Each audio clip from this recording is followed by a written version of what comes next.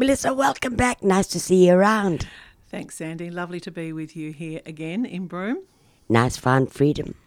Oh, yeah, it's wonderful. It's wonderful, isn't it? I have had COVID, and when I hugged you when I came in, I hesitated because I thought, well, maybe you'd be concerned. But, I've had COVID. But I almost feel like we're getting back to living. COVID has been good for some people, in terms of businesses, but there's been a lot of heartache out there, and I feel for the young people who haven't been able to get on with their lives, but now they can get on with living, and it feels good.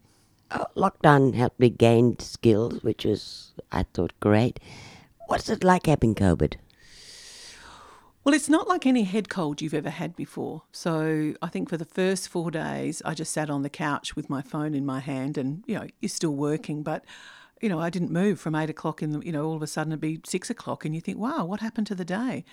So it's different. It's just a different sort of head cold. But I recovered pretty quickly. I came out of isolation just before Easter, so I made sure I had lots of rest over Easter. Still taking lots of vitamins. People tell me that that's part of the recuperation. Lots of fluids, lots of water, lots of English breakfast tea. But yeah, I feel great now. So yeah, it was for me. If you had to have COVID during an election campaign, I had it just at the beginning. So it does give you enormous freedom when you're out and about, because I haven't been shaking hands, I haven't been hugging people for 2 years, and I'm a bit of a hugger. So that's been great to just to be able to behave and react in what I would consider to be a normal way. So anyway, I've recovered, but that's not everybody's journey. My sister's had COVID, and she's sort of now into the second week, and she's feeling very lethargic and just not on top of her game. So hopefully with a bit more rest, she'll be back on her feet soon enough. Did you feel any pressure being the sitting member of the largest federal seat in the country and holding two portfolios, federal ministerial responsibilities? You mean when I had COVID? Yeah, absolutely, because you're isolated, you're sick. I'm very grateful that I've had 3 COVID jabs, so you think that that's going to be enough, but you're still unwell and you still can't do your job. And yeah, I did feel the pressure, but I was very hopeful that the fact that I'd had the 3 jabs, that I'd have the week of isolation and perhaps, as I said, leading into Easter, a bit more rest, that I'd be back out there again, and that's exactly what's happened. But so I know that's not everybody's experience, and some people really do get very sick. But the best way to protect yourself is to get your vaccinations. Melissa, you're the only ever sitting member of this particular seat, even the former seat of Kalgoorlie, that have held such importance with ministerial portfolios federally with the defence industry, and then again you've got innovation and science. Last elections, you were also a part of the environment portfolio. That was pressure. Absolutely, and you would have seen, I'm not seeing the same focus on the environment and climate this election, but very much so the previous election. And yeah, I enjoyed the opportunity to go out and sell our environment portfolio policies. I was very proud of what we took to the last election, as am I very proud of what we've done over the last term. But yeah, as a cabinet minister, of course, you have responsibilities that you don't have as a backbencher, and that's always the challenge, especially when you are the member for the largest electorate in the land. And my electorate's been 1.6 million square kilometres in size since 2013. We've had a redistribution in Western Australia. We've lost a federal seat, so what that means is there's sort of redrawing of boundaries. So I've effectively got another 20,000 voters, Sandy, but I've lost about 400,000 square kilometres to the seat of O'Connor. But it's always the balancing act. That's the balance, to make sure that you represent and you understand the needs of the people of Durack. And I love being the member for Durack. That is my priority. But it is also a great honour and a privilege to be a minister in the federal government, and to be able to sit around the cabinet table and to, thump the table occasionally, Sandy, and say, well, that's not good enough for people who live in regional and remote not just Western Australia, but Australia. So I see myself as a voice for regional Australia sitting around that cabinet table, because what matters to people in Sydney doesn't always matter to the people who live in the Kimberley. Some people, or it was noticeable with the last election that you went missing in action. Was it the pressure?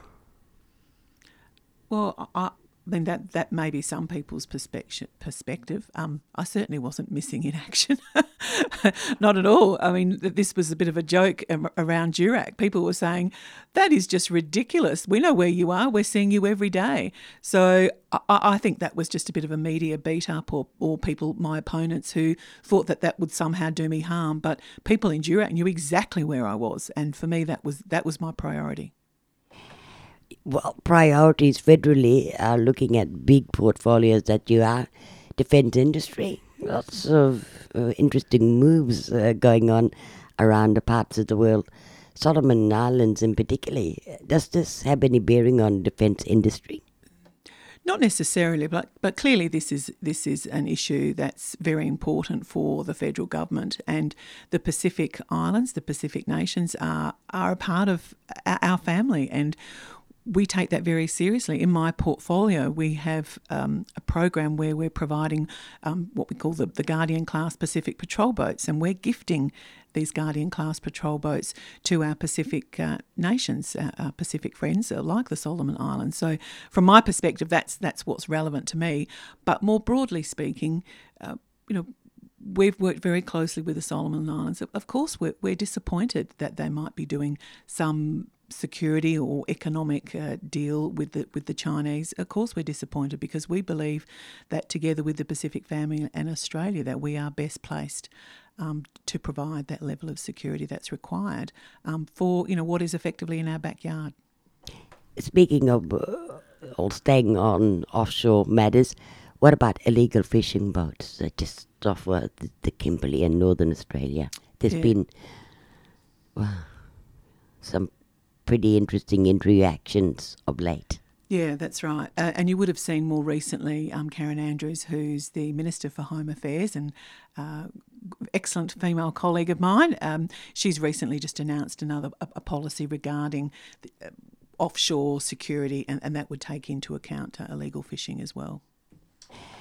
We're speaking to Melissa Price, our current sitting federal member for Durack, who's joined us in the studios today, with just 1 week and a day before we go to the polls. So you can do that with early polling if you like. Just pop on down to the Broome Convention Centre, and from tomorrow onwards, up there in Kununurra, they'll be having the sports club open all week from tomorrow, starting all week next week, also taking early polling there.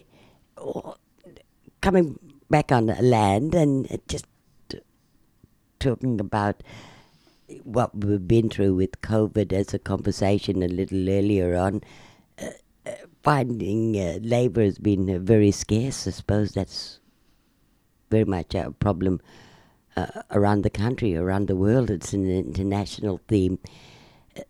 There's been an interesting program created with the Federal Agriculture Minister, Anthony Hawke, in reference to a Dharma for the East Kimberley, and possibly maybe looking at 1 year in the West. Yeah, that's right. What we've been able to achieve for the East Kimberley, and I just want to give a shout out to the Chamber of Commerce in the East Kimberley who have driven what we call a Dharma. A Dharma is a special immigration arrangement for an area. So it's all about a designated area, and we've got a number of these around Australia. Kalgoorlie has one, for example. We've also recently got one for the Pilbara. And what it means is that there is a special set of arrangements when it comes to bringing people into a region to fill those jobs that nobody else wants to do. So, for example, as you can imagine, hospitality, but also childcare workers. We're crying out for childcare workers throughout the whole of regional Western Australia.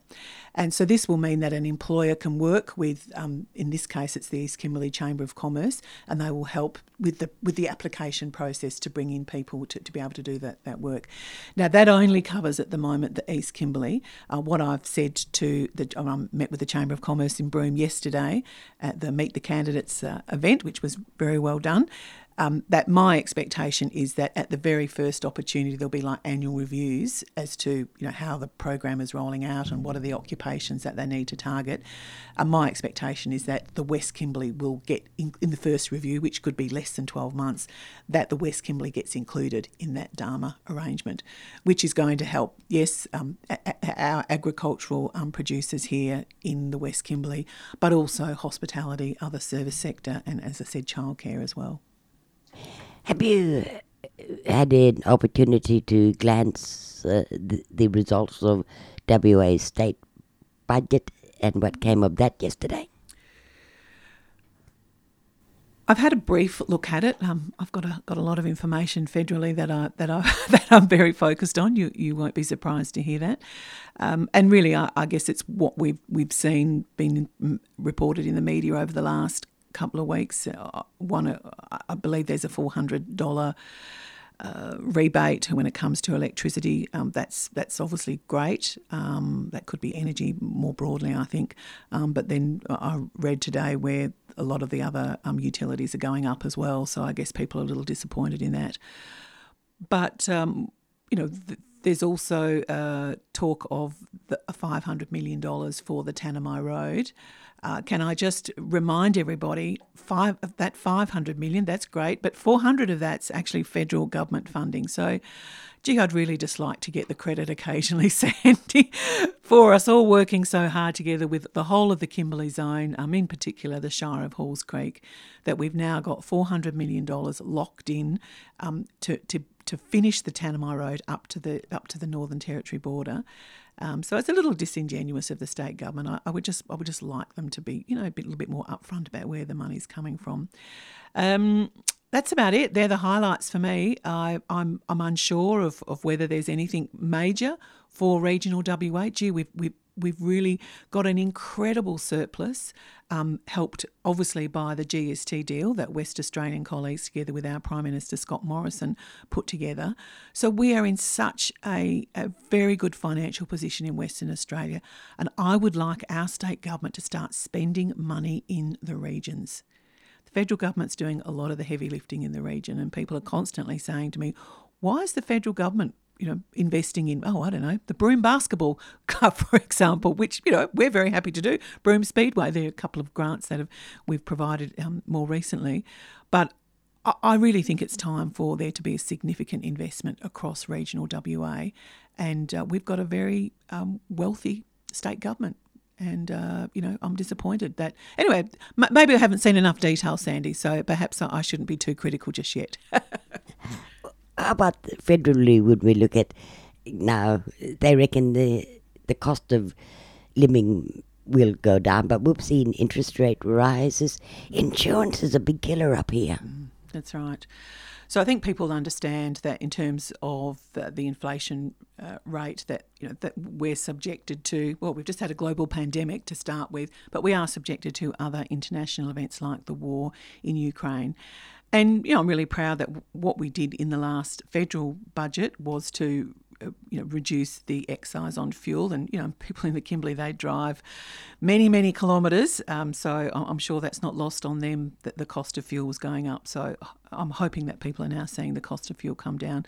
But also for those people who are receiving some form of welfare payment from the federal government, they received just recently another $250, which is intended to help with the cost of living. Interest rate rises. Well, if you have a look at all the economic reports and economic data, people are saying the reason why we've had an interest rate rise is because our economy is doing so well. Thankfully, it's only a very small increase, and sincerely hope that that's not going to have too much of an impact on people's everyday lives. Where to now for you, Melissa? From Broome today. Yeah, from Broome today. I'll be down at pre-poll for a few hours today if anyone wants to come down and say g'day. I've had lots of chats. Haven't quite lost my voice yet, but it's been wonderful to spend the last few days in Broome and spending a lot of time on pre-poll. From here, I'll head south. We'll be in Geraldton by Saturday morning, and I expect I'll spend a bit of time in the Midwest, but even a bit further south in the Wheatbelt area. You know, Durack's a big place, Sandy. Can't stand still for too long. But yeah, I love the campaign. I always think that once an election finishes, you start the next campaign. But when you've got this very intense period of 5 or 6 weeks, or even you'd say a couple of months prior to the election, it is a wonderful opportunity because people switch on, Sandy, and they want to talk to you about what's happening in their lives. Often, and especially during COVID, look, people have been fed up with politics. They've been fed up with politicians.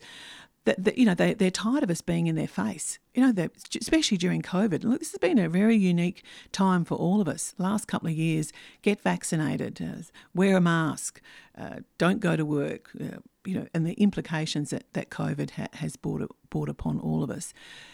So it has been wonderful for people to now have switched on to the fact that we've got a federal election and they want to talk to you about what's happening in their lives. By and large, people have got a pretty positive story to tell. They've been very happy with what we've been able to do, especially for those who received JobKeeper during that very critical time when we thought a lot of businesses were going to go under, Sandy, and they didn't. And largely that was due to our financial support of those employees. So I'm really proud of that. And just lastly, with all of that, and just to wrap it all up, and with just the end game, what if the government doesn't get in, but you keep your seat? What will happen then with Melissa? Well, my expectation is that Scott Morrison will still be our Prime Minister on the 22nd of May. I think he has been an extraordinary leader. I mean, I sit around the cabinet table. I've seen that man people who work in the corporate world understand the role of the chairman, and he is an outstanding chairman. Yes, we've made a few mistakes along the way when it came to COVID, but nobody had a rule book. Nobody knew how we needed to manage COVID, but I think he's been an outstanding leader, and I think he deserves to continue to be in that role. However, should it turn out that that's not the case, and in politics it's brutal, Sandy. You never know how the dice is going to be rolled. But should I still be the federal member for Durack, and as I've said to you many times, this is such a great honour and a privilege to have that role, then I will be sitting on the opposition benches. But what other role I might have that won't be my decision. That'll be the decision of whoever is the leader of our party, who I expect will be Scott Morrison. That's my expectation, and whatever other role he would like me to fulfil, I would do that happily. But that's not my expectation. Melissa Price, thank you for joining us. Good on you, Sandy. Thanks so much.